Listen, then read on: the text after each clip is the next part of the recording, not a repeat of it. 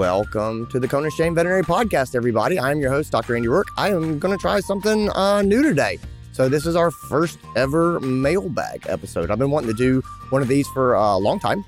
I've just sort of taken a little while and cranking out some questions from our audience. I went to the Uncharted community. So if you're not familiar with Uncharted, it is a community and series of conferences, live and virtual, where we do leadership and development training and conversations and things like that. And so it is a super positive place, super active and engaged place. It makes me just happy to be there. It's a lot of really great vet professionals who enjoy vet medicine. And so anyway, I opened up to them and just said, hey guys, I'm playing around with this idea. Will you give me some questions that you would like for me to answer? And boy, they responded. And so I have got way more questions than I'm going to get through today. But I just wanted to jump on and take a crack at them. This is your show. We're glad you're here. We want to help you in your veterinary career. Welcome to the Cone of Shame with Dr. Andy Rourke. You know, before I get started, I was just thinking last night. I was flying back from Indianapolis, and I went to an event there. It was a wonderful event. I got to see a lot of my friends, and I got to meet a lot of new people, and it makes me super happy. Anyway, I'm sitting in the airport in Indianapolis. I'm looking around at the architecture, and it's amazing. And I just had to stop for a second and go, you know, our world is pretty incredible if you stop and look at it. I was sitting in this building, and it was this open sort of atrium area, and there was a food court. Like the ceilings were like 60, 70 feet high and steel and huge glass windows. And outside, these machines are landing and taking off into the air and flying, and people are everywhere. And there's just people watching and just whatever you wanted to eat. It was all kind of there. And I was like, this is incredible. If you took someone from 100 years ago and showed them that, they would go catatonic. It's so much to process. And I think that a lot of times we miss the wonders of the world. And I was just thinking about that, and I wanted to share that today. And I say it today because I've been thinking about what does that mean? I was sort of just decided to be in awe about what I was seeing and what I was doing. And I think we have that opportunity in vet medicine a lot. I think that it's really easy to get sucked into just another day at the clinic. But I just wanted to point out for a second, what we do is amazing. The fact that we use an ultrasound and stick it on a pet's abdomen and we can see what's going on inside their body, that's incredible. Like the fact that we can take x-rays and see their lungs or their limbs, or, you know, that's amazing. The fact that we have medications like antibiotics that's not a given. That's something incredible that we've come up with in medicine. And I don't know. It's something that spoke to me. I think a lot of times how we feel about our position, it really matters. You know, our thoughts matter, and the way we look at what we do, it matters. And so I think that the idea in medicine, I think it's good every now and then to look around and say, this is amazing. I love that we get to do this job. And so I just wanted to, it was in my head and in my heart today. I go, man, the world's pretty amazing. And just the fact that we have a job where we can put our hands on broken living animals and make them better, that's incredible. What sorcery is this that we get to do? So anyway, I want to start with that. So let's go ahead into the mailbag. So I got a question from Jody, and she says, you know, I have a question I've struggled to answer for a long time. She's back to being a solo doctor. How do I fit all the patients in and still have time to work on the practice, right? So right now she has appointments 4.5 days, and she's full from start to finish and booked out for a month. How do I manage the other time and shuttle 2 kids to 5 sports, to 5 different sports with much help from her husband? And here's the question. Do you recommend to just cut back my hours and turn people away? My charts and other doctor stuff, other than appointments, gets done over lunch and after hours. We've started giving clients colors so that we can start to weed out the bad ones, but I still have over 5,000 clients. Okay. I love this question. I put it first here in the mailbag because it is the most common question that I'm hearing right now is people go, I'm overwhelmed, Andy. What do I do? And so there's 2 things that I want to put forward that I think are really, really important as we start to answer the question of like, do I just cut back my hours? You got to get your philosophy right, or this, you're never going to be able to do this, right? And this is, it should just be a math problem, but it's not. It's a moral problem for a lot of us. And so I think there's two concepts that I need people to understand when they start thinking about, we are so busy, right? The first one is, what is your ultimate goal? The ultimate goal is to do the most good in the world that you can do during your career, okay? I need you to just grab onto that, because a lot of people are like, it's to do the most good I can today. It's to do meet all the needs that people have who call my clinic today. And I go, no, that is not the goal. And that, honestly, in meeting all the needs of people that call today is in direct conflict to the real goal, which is to do the most good that you can do over your career. And I need vets and vet techs and just the whole profession, practice managers, owners, whatever. I need everybody to grab onto that and go, okay, seriously, what is the goal? Because you're going to approach your day very differently if the ultimate goal is to survive today, seeing everyone who wants to be seen, or to stay in this profession for 30 years, not burn out and leave in 2.5 years or 5 years or whatever. And so anyway, the first thing is, remember the ultimate goal, right? Remember that you only get to go through this life one time, which means your kids are only going to be 7 years old one time. And these are thoughts that I have wrestled with many times as someone who has two kids and stays really busy with work. But your life is what you make it. None of this matters if you end up resentful to your profession. If you look back 20 years from now and say, I hate that I did that, I am still angry that was my life, then no amount of good that you do today is worth it. It completely doesn't work. And so that's the first thing, is know what the goal is. Number two is we have to be honest about the idea of capacity. We can only do what we can do. Right? And this, I'm just going to make it really simple for a second. Imagine for a second, we're not talking about vet medicine. Imagine that you run not a vet practice, but a factory that makes widgets. Okay. And veterinarians are widget makers. And the rest of the staff are widget technicians and widget assistants and widget front desk people. Right? But we're all working to make widgets. Okay. It's a factory. If you can make 700 widgets in a day sustainably, that's what you can make. And the fact that customers want 1,000 widgets in a day, that does not change the underlying truth that you can only make 700 widgets a day without burning out, without burning up your machines, without pushing your people to the point that they want to quit, without making your spouse resentful, without feeling angry that you're not getting to spend more time with your kids, right? You have a capacity. Your practice has a capacity as it is currently staffed. And here's another idea that blows people's minds that shouldn't. Sometimes your capacity goes down. Sometimes you're shorthanded. Sometimes you had 4 widget makers and now you have 2 widget makers. Well, guess what, buddy? Your factory can't make as many widgets as they did when they had 4 widget makers. Like that's obvious. It's common sense. Just think about it for a second. But we really struggle with this. We have got to take a pragmatic view about widget making and own for a second that the demand that customers have for widgets does not change how many widgets we can sustainably create in our widget factories. And so there are things that we can do in our widget factories, right? And say, wow, the demand for widgets is really high. Well, what can we do? Well, number one is you better get organized, right? We better pull our people in and train them so that they can help make widgets, right? There are things that we can do to create efficiencies. So training, strategy, organization, delegation, all those things are good and they can help us make more widgets to a point. We can rest. We cannot burn our people out, because if we push our workers to the point that they rebel or they quit or they go work somewhere else, we're not going to be able to keep up our widget production. And so at some point, guys, this is just a math problem. It is, what do we do to get widgets out the door? And the demand for widgets does not matter when we think about the honest realities of our factory and our capacity. And I think a lot of us, and we do it for a good reason, is because we desperately want to provide widgets to people. And so we decide that, yes, our factory honestly should be doing 700 widgets a day, but we are just going to push ourselves and our employees to make 1,000. And our machines are burning red and steam is pushing out the top of them and there's bags under people's eyes and they're stressed. And we go, we have to keep going. That's not sustainable. Your factory can't do that. And so anyway, you got to put the oxygen mask on yourself. This is ultimately a math problem. So coming all the way back around the question of, do you recommend just cutting back my hours and turning people away? Given that our writer is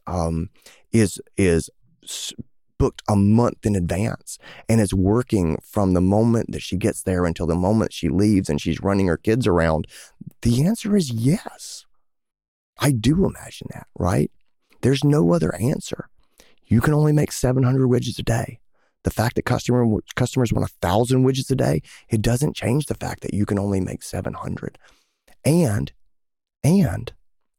creating time to work on your business instead of in your business over the long term, that's going to help you make more widgets. Stopping for a second and getting everybody on the same page and working behind the scenes over the long term, that's the best play, right? It's just deciding this is not a daily sprint. This is a career-long marathon, and adjusting behaviors so that they match that goal, that reality. And if you adjust and you say, this is a marathon, then you got to stop. You got to rest. You got to hydrate.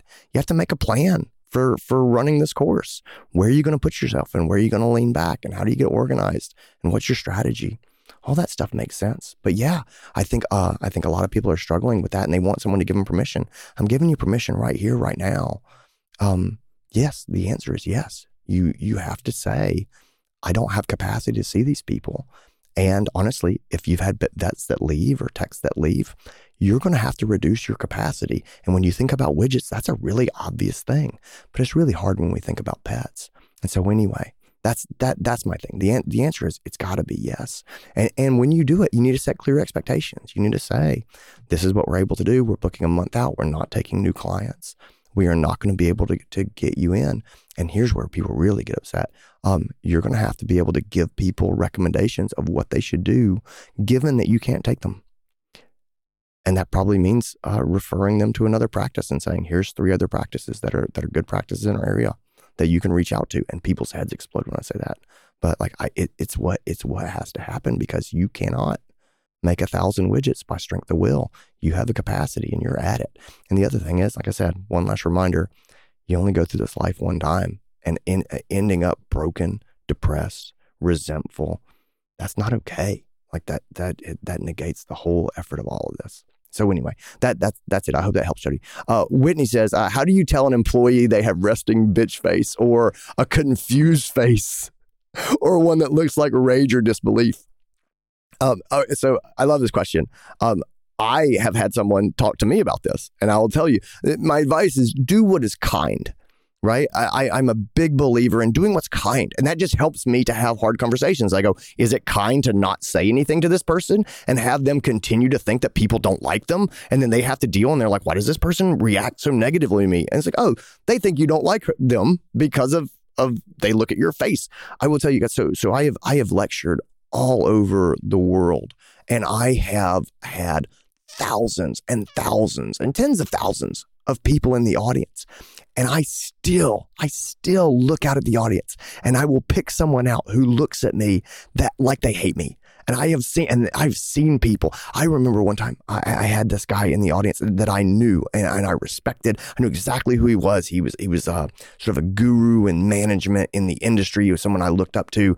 He was a doctor of a massive practice on the West Coast. And like I knew exactly who he was. And I was young and I was starting out, and he came to my sessions, and I was talking about exam room communication. I was like, man, this guy's been doing exam room communication longer than I've been alive. And here I am up at the front lecturing on how to do this and what the research says. And he looked at me like he hated me. But then he stayed for another session, and he looked at me then like he hated me. I'm like, he's hate listening to me. He's that person who's like rage watching a Netflix series. Like he's doing that with me. And at the end of the day, he came up and he said the kindest things, like the nicest things, that like coming from someone who knows the stuff. He said the kindest things to me. And I remember feeling so good to have this person I respected saying, you're doing a good job, and the stuff that you're sharing is really good and really solid, and it was really valuable. And then 2, I never forget the fact that all day long I thought this guy he looked angry about what I was saying. And that was just his face. It was just his face. And so it's one of those things that's just recognize this happens. So what do we do about it? What is kind? I believe it's kind to say something to somebody because I'm helping them, especially if they're on my team. And so I'll tell you what people said to me. So I would be up at the front of the room getting ready to do a presentation, and I would be stressed, right? Because it's stressful getting ready to present. And I would be up there and I would be working frantically on my slides at the last minute and trying to get the projector to work and things like that. And I didn't realize that people were coming into the room, and I had this just intense, angry face on while I was getting ready. And finally, one of my friends who came into the lecture, he just said to me after it was over, he was like, "Hey buddy, just so you know, you look really severe when you're focusing on the computer, and then you stop, and then you're your normal smiley face. I think that's probably jarring for people because they see this, and then all of a sudden you're super happy, and they're like, I don't know what to believe." And I was like, "Oh, I had no idea I was doing that." And he was like, "Yeah, it was just something to be aware of." And that was all it was. It didn't take that. He wasn't like, I need to come in here and close the door so I can tell you this.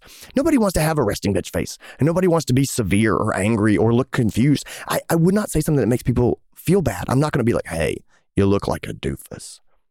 What I'm going to say is, "Hey, just so you know, sometimes when you're thinking about things, or when I notice you standing and sort of processing, you'll have a look on your face that looks severe." And I like severe. It looks like you're unhappy, and I know that you're not, but other people who don't know you as well may get that impression. I just wanted to bring that to your attention, and that's usually all you have to do is just sort of say, "Hey, I noticed this." And bring it up. But most people, again, it's not a judge of their character. It's not saying that they're being bad. Really, a lot of these things I lean into perception and say, "Hey, I know you're not intentionally doing this. However, I noticed that it might look that way to other people, and I just wanted to bring that to your attention." And so I feel like it's a fairly easy conversation. Say it with love. Say it because you want to help the person. And honestly, I find those to be easy. Don't make it a big deal. Just mention to them, "Hey, I just want to bring something to your attention real quick. I just noticed this, blah, blah, blah, blah, blah." And so just be aware of it. And that's it. And then walk away and smile, and then change the subject. Talk about something else. Really low stakes feedback, but just say it. Say it with a smile on your face. Say it because you care. Say it not because the person's doing something bad, or don't make them embarrassed. Just say, "Hey, going forward, just be aware of this." Lily asks, what do you do to reset when you're spiraling into negativity? I think a lot of us get in this place where we get in these negative head spaces. Number one is you got to catch yourself, right? If you can't identify that you're spiraling into negativity, then you can't get out of it. And so for me, I have flags. I have flags that I have recognized when I'm going into negativity. And you need to know what your flags are. Me, imaginary arguments are the key. Like when I find myself arguing with people who don't exist, or arguing with someone who does exist about a problem that hasn't actually happened, I catch myself now and go, "Wait a second. What am I doing? This isn't a real problem." If you're having shower arguments, you need to catch yourself and figure out whatever your flags are that show that you're drifting that way. If you find yourself rolling your eyes, like that may be a flag for you that you're getting into that negative headspace. But if you can't identify that you're sliding that way, then you're never going to be able to do anything about it. So you got to catch yourself. Then you need to know what your triggers are, right? For me, tiredness is a big one, and hunger is a big one. And so if I'm starting to argue with people, I will stop and be like, "Hey, what's going on here? Am I upset about something else?" And often that's it. Oftentimes there's stress in my life, and I am taking that stress and turning into negativity about other things. I think it's a really common mental game that we play. Oftentimes I'm just tired. I need to get better sleep. I need to go to bed earlier. I need to, just know that I'm tired, and adjust my behavior based on the fact that, hey, I know I'm grumpy, so I'm going to go extra hard today, trying not to let that show to other people. And then sometimes it's just, I need some calories. I need some snacks. The last part of it is, remember that your brain is made to have ideas, right? That's what it's made for. And so don't try to stop it. And I see a lot of people saying, "I need to stop having negative thoughts. I need to stop having negative thoughts. I need to stop having negative thoughts." And then it never happens. You don't need to stop having negative thoughts. You need to redirect your thought generating machine down a different path, because the battle to stop having these thoughts is almost impossible to win, in my opinion. Everyone's brain is different, so maybe it's not true for other people, but for me, it's 100% redirection is my friend. It's not trying to not be negative. It's just flipping over and trying to find things to engage my mind that are positive. So big questions I always ask people, right? If you're wrestling with negativity, what are you looking forward to? And everybody should have something you're looking forward to. And it could be a holiday vacation. It could be family coming to visit. It could be something minor like this weekend. I'm playing board games with my friends, or I've got a craft project that I'm halfway done and I'm going to finish it up, and I'm looking forward to it. It's not a big thing, just a minor thing. And so when you catch yourself in negativity going, what are my positives? What am I looking forward to? I'm going to intentionally think about those things. What are your escapist hobbies? I really love the idea of escapist hobbies, which are just like, what book are you reading?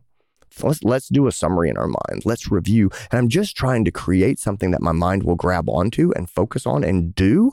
That's a positive thing, because again, I can't stop it. I just need to direct it over into something good. The last thing is that the best thoughts for getting my head out of a negative space are thoughts that are combined with actions. Right? This is focusing on being present in an activity. This is the essence of Zen. Oftentimes, if I'm in the clinic and I'm just having a bad day, the best thing that I can do is pick up the chart for the next pet I'm going to see and really read it. Like really read it and review it and say, I'm going to crush this appointment. And then when I go in there, I'm going to focus on this person and I'm going to give them my full attention. And oftentimes that's enough, because here I am, I'm talking to this person, I'm putting my hands on my pets, I'm thinking about what I'm doing, and the negativity slips away. Where we get in trouble is when we hold on to what we were hanging on before and we go in the exam room and we ruminate. We're not really present because we're still angry about this other thing. And again, this is a discipline. It takes time. It takes effort to sort of build these skills and these muscles. But for me, the game changer has been switching away from negative thoughts to different thoughts, especially things that I'm doing, and just being like, you know what, I am mega present right here in the moment. And so, Lily, I hope that that's valuable. Jen asks, what are the top 5 skills you look for in an employee? Yeah, I'll give you my 5. Number 1 is self-awareness. I think self-awareness is the most underrated soft skill that there possibly is. I think self-awareness is the most underrated leadership skill that there is. If people are not self-aware, meaning they don't recognize that they make people uncomfortable, or that they are dominating conversations, or that they are rolling their eyes, or they don't recognize that they're being negative, or that what they're saying comes off as critical, or that they hurt people's feelings, even though they never meant to hurt people's feelings. If they can't recognize that and see themselves and go, you know what, I can be better, or I recognize that that's not my intention, but it's being perceived that way. I can't grow them. I can't train them. The difference in someone who can thrive and grow and for whom the sky is the limit often is self-awareness. The people I see who are most likely to get stuck in a rut and not be able to get out of are people who can't see themselves. They can't own their own mistakes. They look at other people and say, well, these people are just stupid. And I go, you clearly have a lack of self-awareness of your role in the situation right now. And it's just self-awareness ties into ownership of challenges. And if you take ownership of challenges, you have a better chance of being able to work through them. So number 1 for me is self-awareness. Number 2 is the ability to own a mistake. And those things are interrelated, but there's a lot of people who can't own mistakes. They immediately look to push the blame to somebody else. Number 3 is a positive attitude. Our job is hard. Our profession is hard. I like people who believe that the sun will come out tomorrow, or that things can be good, or that our work matters and that we're doing good in the world.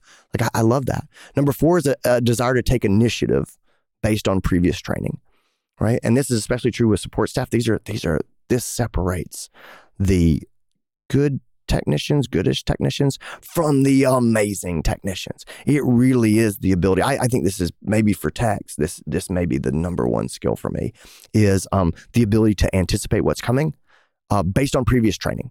They know what we do and they know how we do it, and they move independently, and it is a thing of beauty.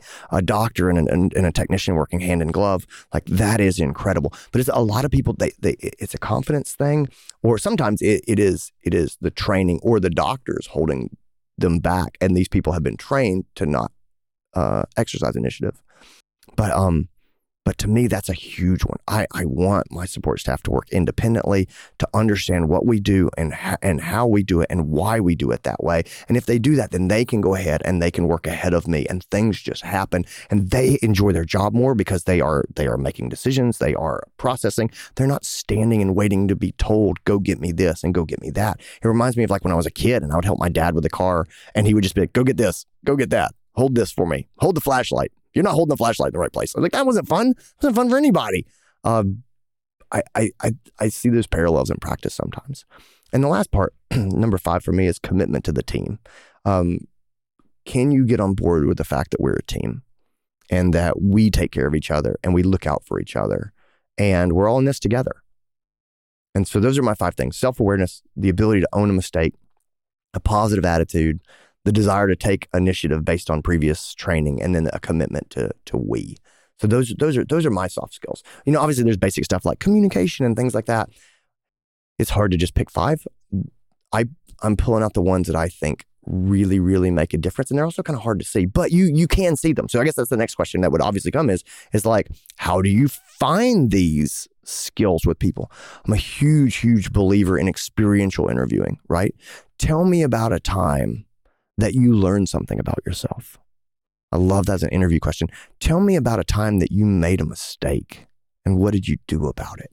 And if they're like, I don't know, or they come up with some dinky, stupid thing, I go, okay, not impressed. You know what I mean? But you have to ace every question. But if someone says, well, I'll tell you about the time I made a mistake. Here was something that I did that was a problem. And I had to fix it. I go, aha, that's self-awareness, and it's the ability to own this mistake. I love it. Tell me about your favorite thing about the job. What do you look forward to when you come into the vet clinic? Those are positive attitudes. Tell me about how do you like to work? What's your ideal working relationship with a doctor? How do you love to work with veterinarians? As I'll ask that, or to the doctors, tell me about how you work with the support staff. What does the dream support staff look like to you as far as how you work with them? And I'm trying to get them to tell me, like, no, this is how we do, and this is my expectations, and this I like to be free, and I like to know what's coming, and I like to be trained, and I'm just kind of looking for all those sorts of things. And the commitment to a team is, tell me about a time you felt really like you were really part of something that mattered. And if they're like, I don't know, and they stretch for it, I go, okay. If they say, oh, well, I've been a part of this and part of that, and I go, oh, this is someone who integrates themselves into the team and what's going on. So anyway, those are the type of questions that I ask to try to get them to tell me stories from their life that illustrate those points to me. Because if you just say, are you committed to the team? They're going to say, yes. And that's not helpful. Haley asks, what are your top 5 educational opportunities for CSRs, techs, assistants, etc.? Okay. I'm a huge fan of training. I'm going to answer this question in a slightly different way, but this is honestly what I really love.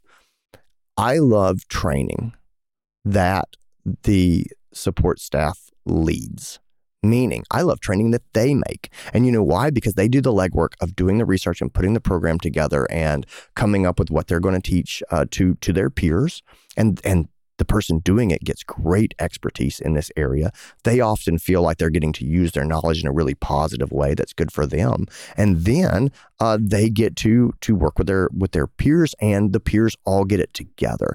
And so that's a big deal. My favorite training is training that one of the CSRs does for the other CSRs, or one of the techs does for the other techs. And people go, well, I don't know how you learn cardiocentesis that way. And I'm not talking about that. I'm talking about actually doing their job and doing the things that matter. And so it really, it's about trust. It's about, it's fantastic having the techs put on something for the whole staff and bringing the CSRs back. The CSRs learn what the techs are up against, and having some customer service stuff or things like that, and having the techs in there, the techs see what the CSRs are up against. And so all this stuff helps build the team, helps build trust across the organization, all those sorts of things. I love training that they do and discuss together. And so a lot of times people will say, well, how do you handle when clients can't get in for an appointment? I would say there's no right way to handle it. There are some basic tenets that are really, really important. But for the most part, you need to figure out how to respond in a way that matches your clinic culture and who your people are. And the way that one practice might do it might be totally different than another. And it might be because of their values. It might be because of the community they serve, of cultural norms, of things like that. It might just be because you have one clinic may have just rock stars. Another clinic may have very inexperienced front desk people, and they're not going to approach this question the same way or do it in the same way. They're going to do it in a much more simple way that's less likely to cause problems. So anyway, it really is about how do you guys do this? My favorite way to train is to have the people come together and say, guys, we have a problem. This is what I want to work on. And say, so think for me about a time that this went really well. Why did it go really well? Or think about a time that a client did this. What exactly did you say that they received well? And then just have them talk to each other about what they say. And guys, there's so much power in someone that you sit next to every day saying, well, this is how I say it, compared to someone that you don't know coming in from the outside and giving a script. I really love that. Training that builds doctor trust is number 3 for me. A lot of support staff will say, I've got this training, but the doctors won't let me do these things. And often having training that the doctors come in and do with the staff, that actually gets the doctor to let go a little bit sometimes. If I have doctors that are perfectionists and they say, no, this has to be done just right, and that's why I do it myself, sometimes I can get those people to feel good about the fact that they did the staff training, and now they're more comfortable to just kind of step back and let go a little bit. And so I think that's really good. Number 4, bite-sized training. I love standing huddle training. One of the reasons that we don't get training done in the vet clinic is because we're all super busy. And we get this idea that training has to be 90 minutes at least, at minimum. And we go, we don't have that. It doesn't have to be. We can 100% bite-size this. You can do 10 minutes of training, 15 minutes of training. Just, hey, everybody, this morning, we're going to come together. We're doing our morning huddle. For 5 minutes, I just want to go around the room and talk about how we discharge at the end of the day. So when you're in charge of a patient and they're going home, let's just go around real quick. What do you guys do? How do you make discharges really go smoothly? And then they just discuss it. And I go, great. Thanks, everybody. That was really good. I picked up some things that I'm going to do differently. That's fantastic. And guys, that's training. That's all it is. That's training. And if you do it regularly, you make a much bigger impact than if you do that in a 3-hour block, because they'll retain that 5-minute conversation. But if you sit them down for 3 hours, they'll retain the first 5 minutes. And after that, it's all just kind of a blur with crossed eyes and things like that. And so anyway, that's one of the big things. And number 5, if you're talking about outsourcing training and things like that, there's a bunch of people out there doing it. I don't have a strong preference. I think just in no particular order, On the Floor at Dove, Vetfolio, VetGirl, AHA, VetBloom. Those are all companies out there that have training. It really depends on what exactly you're looking for, and the style and approach that you like. But those are resources that exist right now. So anyway, those are my 5 educational opportunities. Trainings that the people being trained lead, they build for their peers. Training that the group does together and discusses. Trainings that build doctor trust, meaning the doctors do it, or the doctors help the staff build out a training thing. So you say, this person's going to lead the training program, and Dr. So-and-so, will you help them come up with what this should cover? And the doctor doesn't have to do it, but they feel very involved, and it helps build that trust between the support staff and the doctor so they work better together. The bite-sized stuff, don't overthink it, man. 5 minutes is on the regular basis, it beats 3 hours every 6 months. It really does. And then the last thing is you can reach out and outsource, and there's a number of different pathways for that. Haley says, do you have a script for an irate client on the phone? The answer is no, I don't. And here's why. Number 1 is we never really know what clients are going to be angry about. That's the problem with dealing with angry clients. We don't know what they're calling about. And we know from the research that one thing that makes angry clients really mad is if they feel put into a box. If they're like, oh, you're angry about wait time. Let me get out my wait time script. Dear sir or madam, we are very sorry for the inconvenience. They don't like that. Okay. So what do? Do we just let them be mad and wing it? No, of course not. There are parts of this that we can plan for. And so the part we can plan for is what's generally called facilitation, which is getting angry people to the right person, having a plan and a system for how to handle them. We need to have some boundaries for the techs or the CSRs, whoever's answering the phone. I want to prep my people on what their options are. If they cannot make this person happy, what happens? How can they get off the phone? Can they say, I'm sorry, sir, I'm not able to talk to you when you're behaving like this. I'm going to hang up the phone now, and hang up the phone. The answer for me is yes. Yes, they can. I don't want my people to feel trapped on the phone. And so some of that is having guidelines about when do they refer this to the practice manager? When do they refer it to the doctor? Can they hang up the phone? Are they allowed to hang up the phone? Do they know they're allowed to hang up the phone? What can they say when someone's being abusive or using profanity? Like, let's come up with the phrase that we use when these things happen. The most powerful training in this is, again, it is very team-based. It's to sit down and say, hey guys, I want to talk about what happens when really angry people call. What do you say to those guys? Have you ever told someone that you're going to hang up the phone? How do we tell people that they've gone too far and we're not going to talk to them anymore? And sit down with your staff, because every staff is going to have different language. We've all dealt with customer service people who have switched to the script, and we have known that they switched to the script, and it is frustrating. You're like, oh, you just put up a shield. You have just put me into a box. And so I don't think that what you say is nearly as important as the team says it in their own voice, and they feel empowered to say it, and they have gotten to think about it outside the heat of the moment. Okay, so that's my big thing in sort of coming up with irate language is just, how do you get off the phone? How do you escalate, and when do you escalate this up to the practice manager? And the other part of it is, there are general topics that people call about that they're angry about again and again. One of my big sayings in practice is, if you're surprised by something again and again, at some point it's not a surprise, it's your business model. Which means if you're getting angry clients again and again and again about not being able to get in to see you, right? Let's just say that you're like Jody and you're booked out a month, and people are angry about it. Stop winging it, right? At that point, I say, okay, guys, let's get together here. This is the problem. This specifically is the problem. How are we going to tell people that we can't get them in? And what are we going to offer to them? And no, we're not going to apologize all the time, because I see that. That's just a side thing. And I see a lot of people who are like, we can't get people in. And I hear my front desk just apologizing all day long. And I go, stop apologizing. It's not your fault you're shorthanded. You didn't ask to be down 2 vets. You didn't ask to have, the highest caseload you've ever had. And you didn't ask for any of this. And so you can be kind and you can be professional. I mean, you don't have to apologize and grovel all the time. That's not a fun job. Just tell people this is where we are, and these are the options that you have, and these are your options. And just be kind, and then be done. So I don't have specific generalized irate client scripts, and that's for 2 reasons. Number one, I need to know what specifically are we getting clients upset about, and then number 2, what is the culture of your clinic, right? What is your professional voice? Because it needs to sound authentic, and it needs to be something that your people feel comfortable saying. It has to feel right in their mouths. So anyway, so people say, but Andy, how do I get that? And I don't mean to plug this, but if this is something that you're looking at and you're like, I don't know how to make these things happen or make these conversations happen, I have a course. It's at drandyroark.com. It's called Charming the Angry Client. And I made it to be watched with groups. And it's for this exact reason. And so I go through and I break down the different pieces of the angry client experience and why people are angry.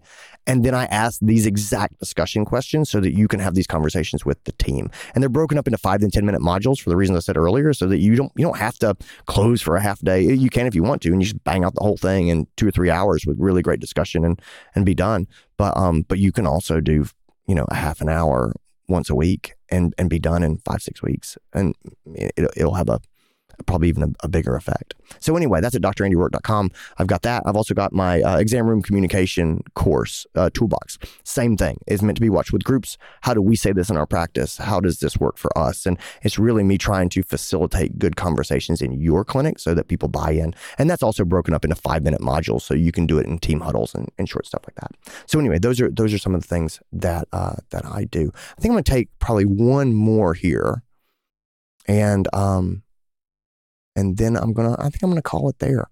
So anyway, Aaron asks, what's the best decision-making tool for prioritizing changes in a newly purchased practice? Okay, so you just bought a new practice, and you got to figure out, like, how am I gonna spend my time? What do I need to do first?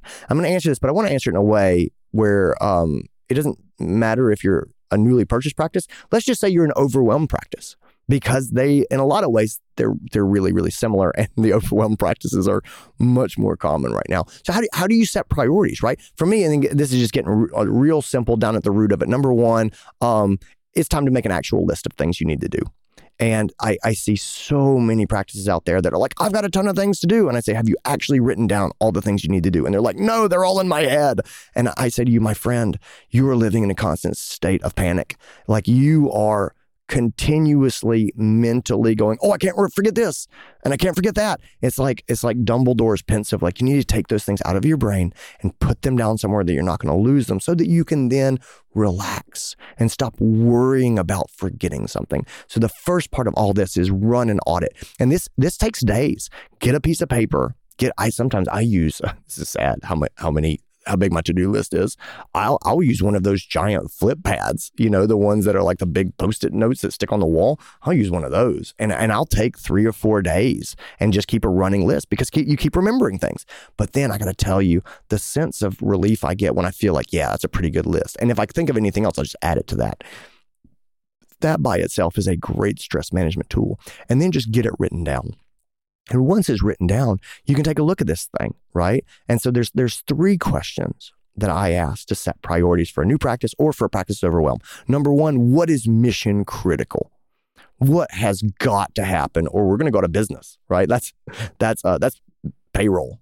That's your DEA license for the facility. Like it is mission critical stuff. What is mission critical? You need to take that, and that needs to go into the calendar.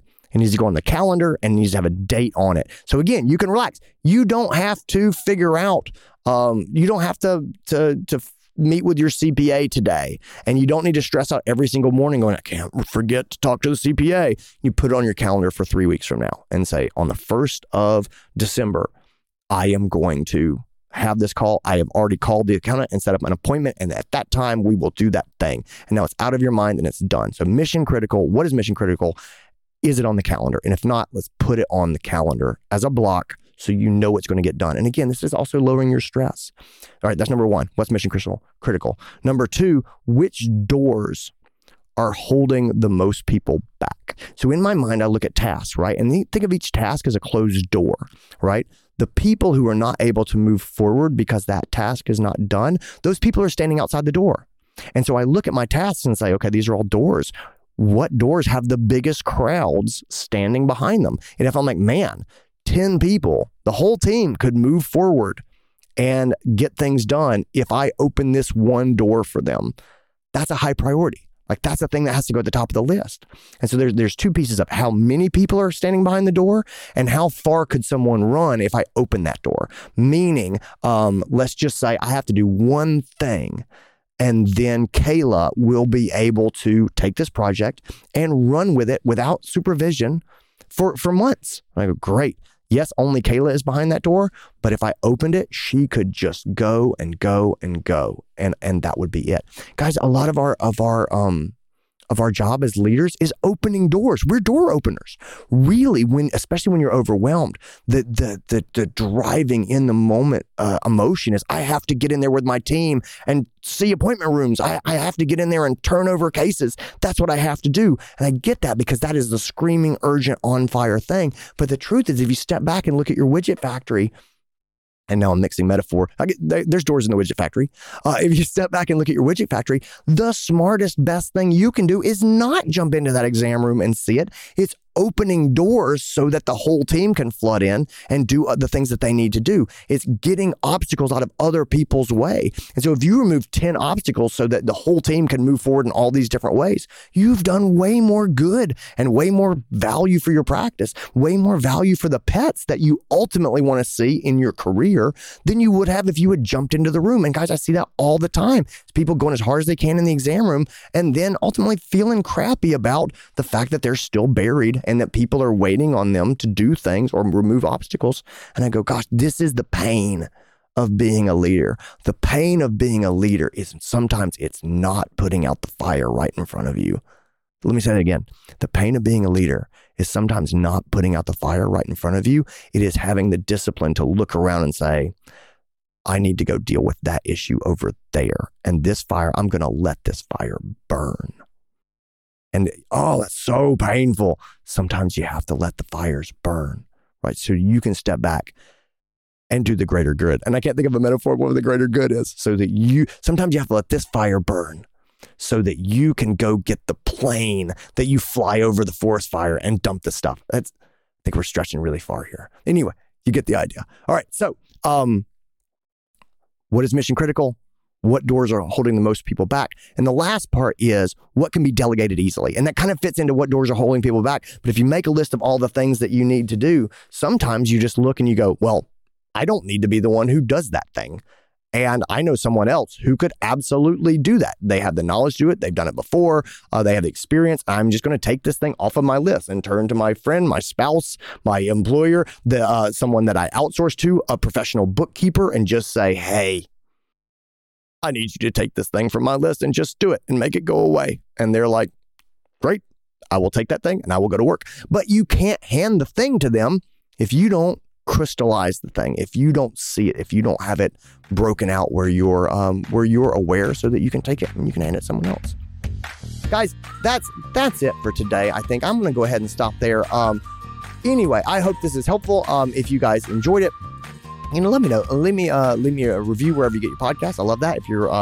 If you're watching it on YouTube, hit that like and subscribe button. Guys, if you're in the Uncharted community, still got a big list of questions. Let me know what you guys think. I know we got a live audience here now watching through this. Let me know. I'll probably hang around a little bit afterwards and I'll answer any questions that are there. If you guys have enjoyed this, let me know and we'll do more of them. So anyway, guys, it's been a fun experiment. I hope it was helpful. I'm really open to feedback. We can do more of these. We can never, ever do this again. Just let me know. Let me know wherever you get your podcast. Leave me a review and let me know if you like it. All right, guys, take care of yourselves. Be well. I'll talk to you later on. Bye.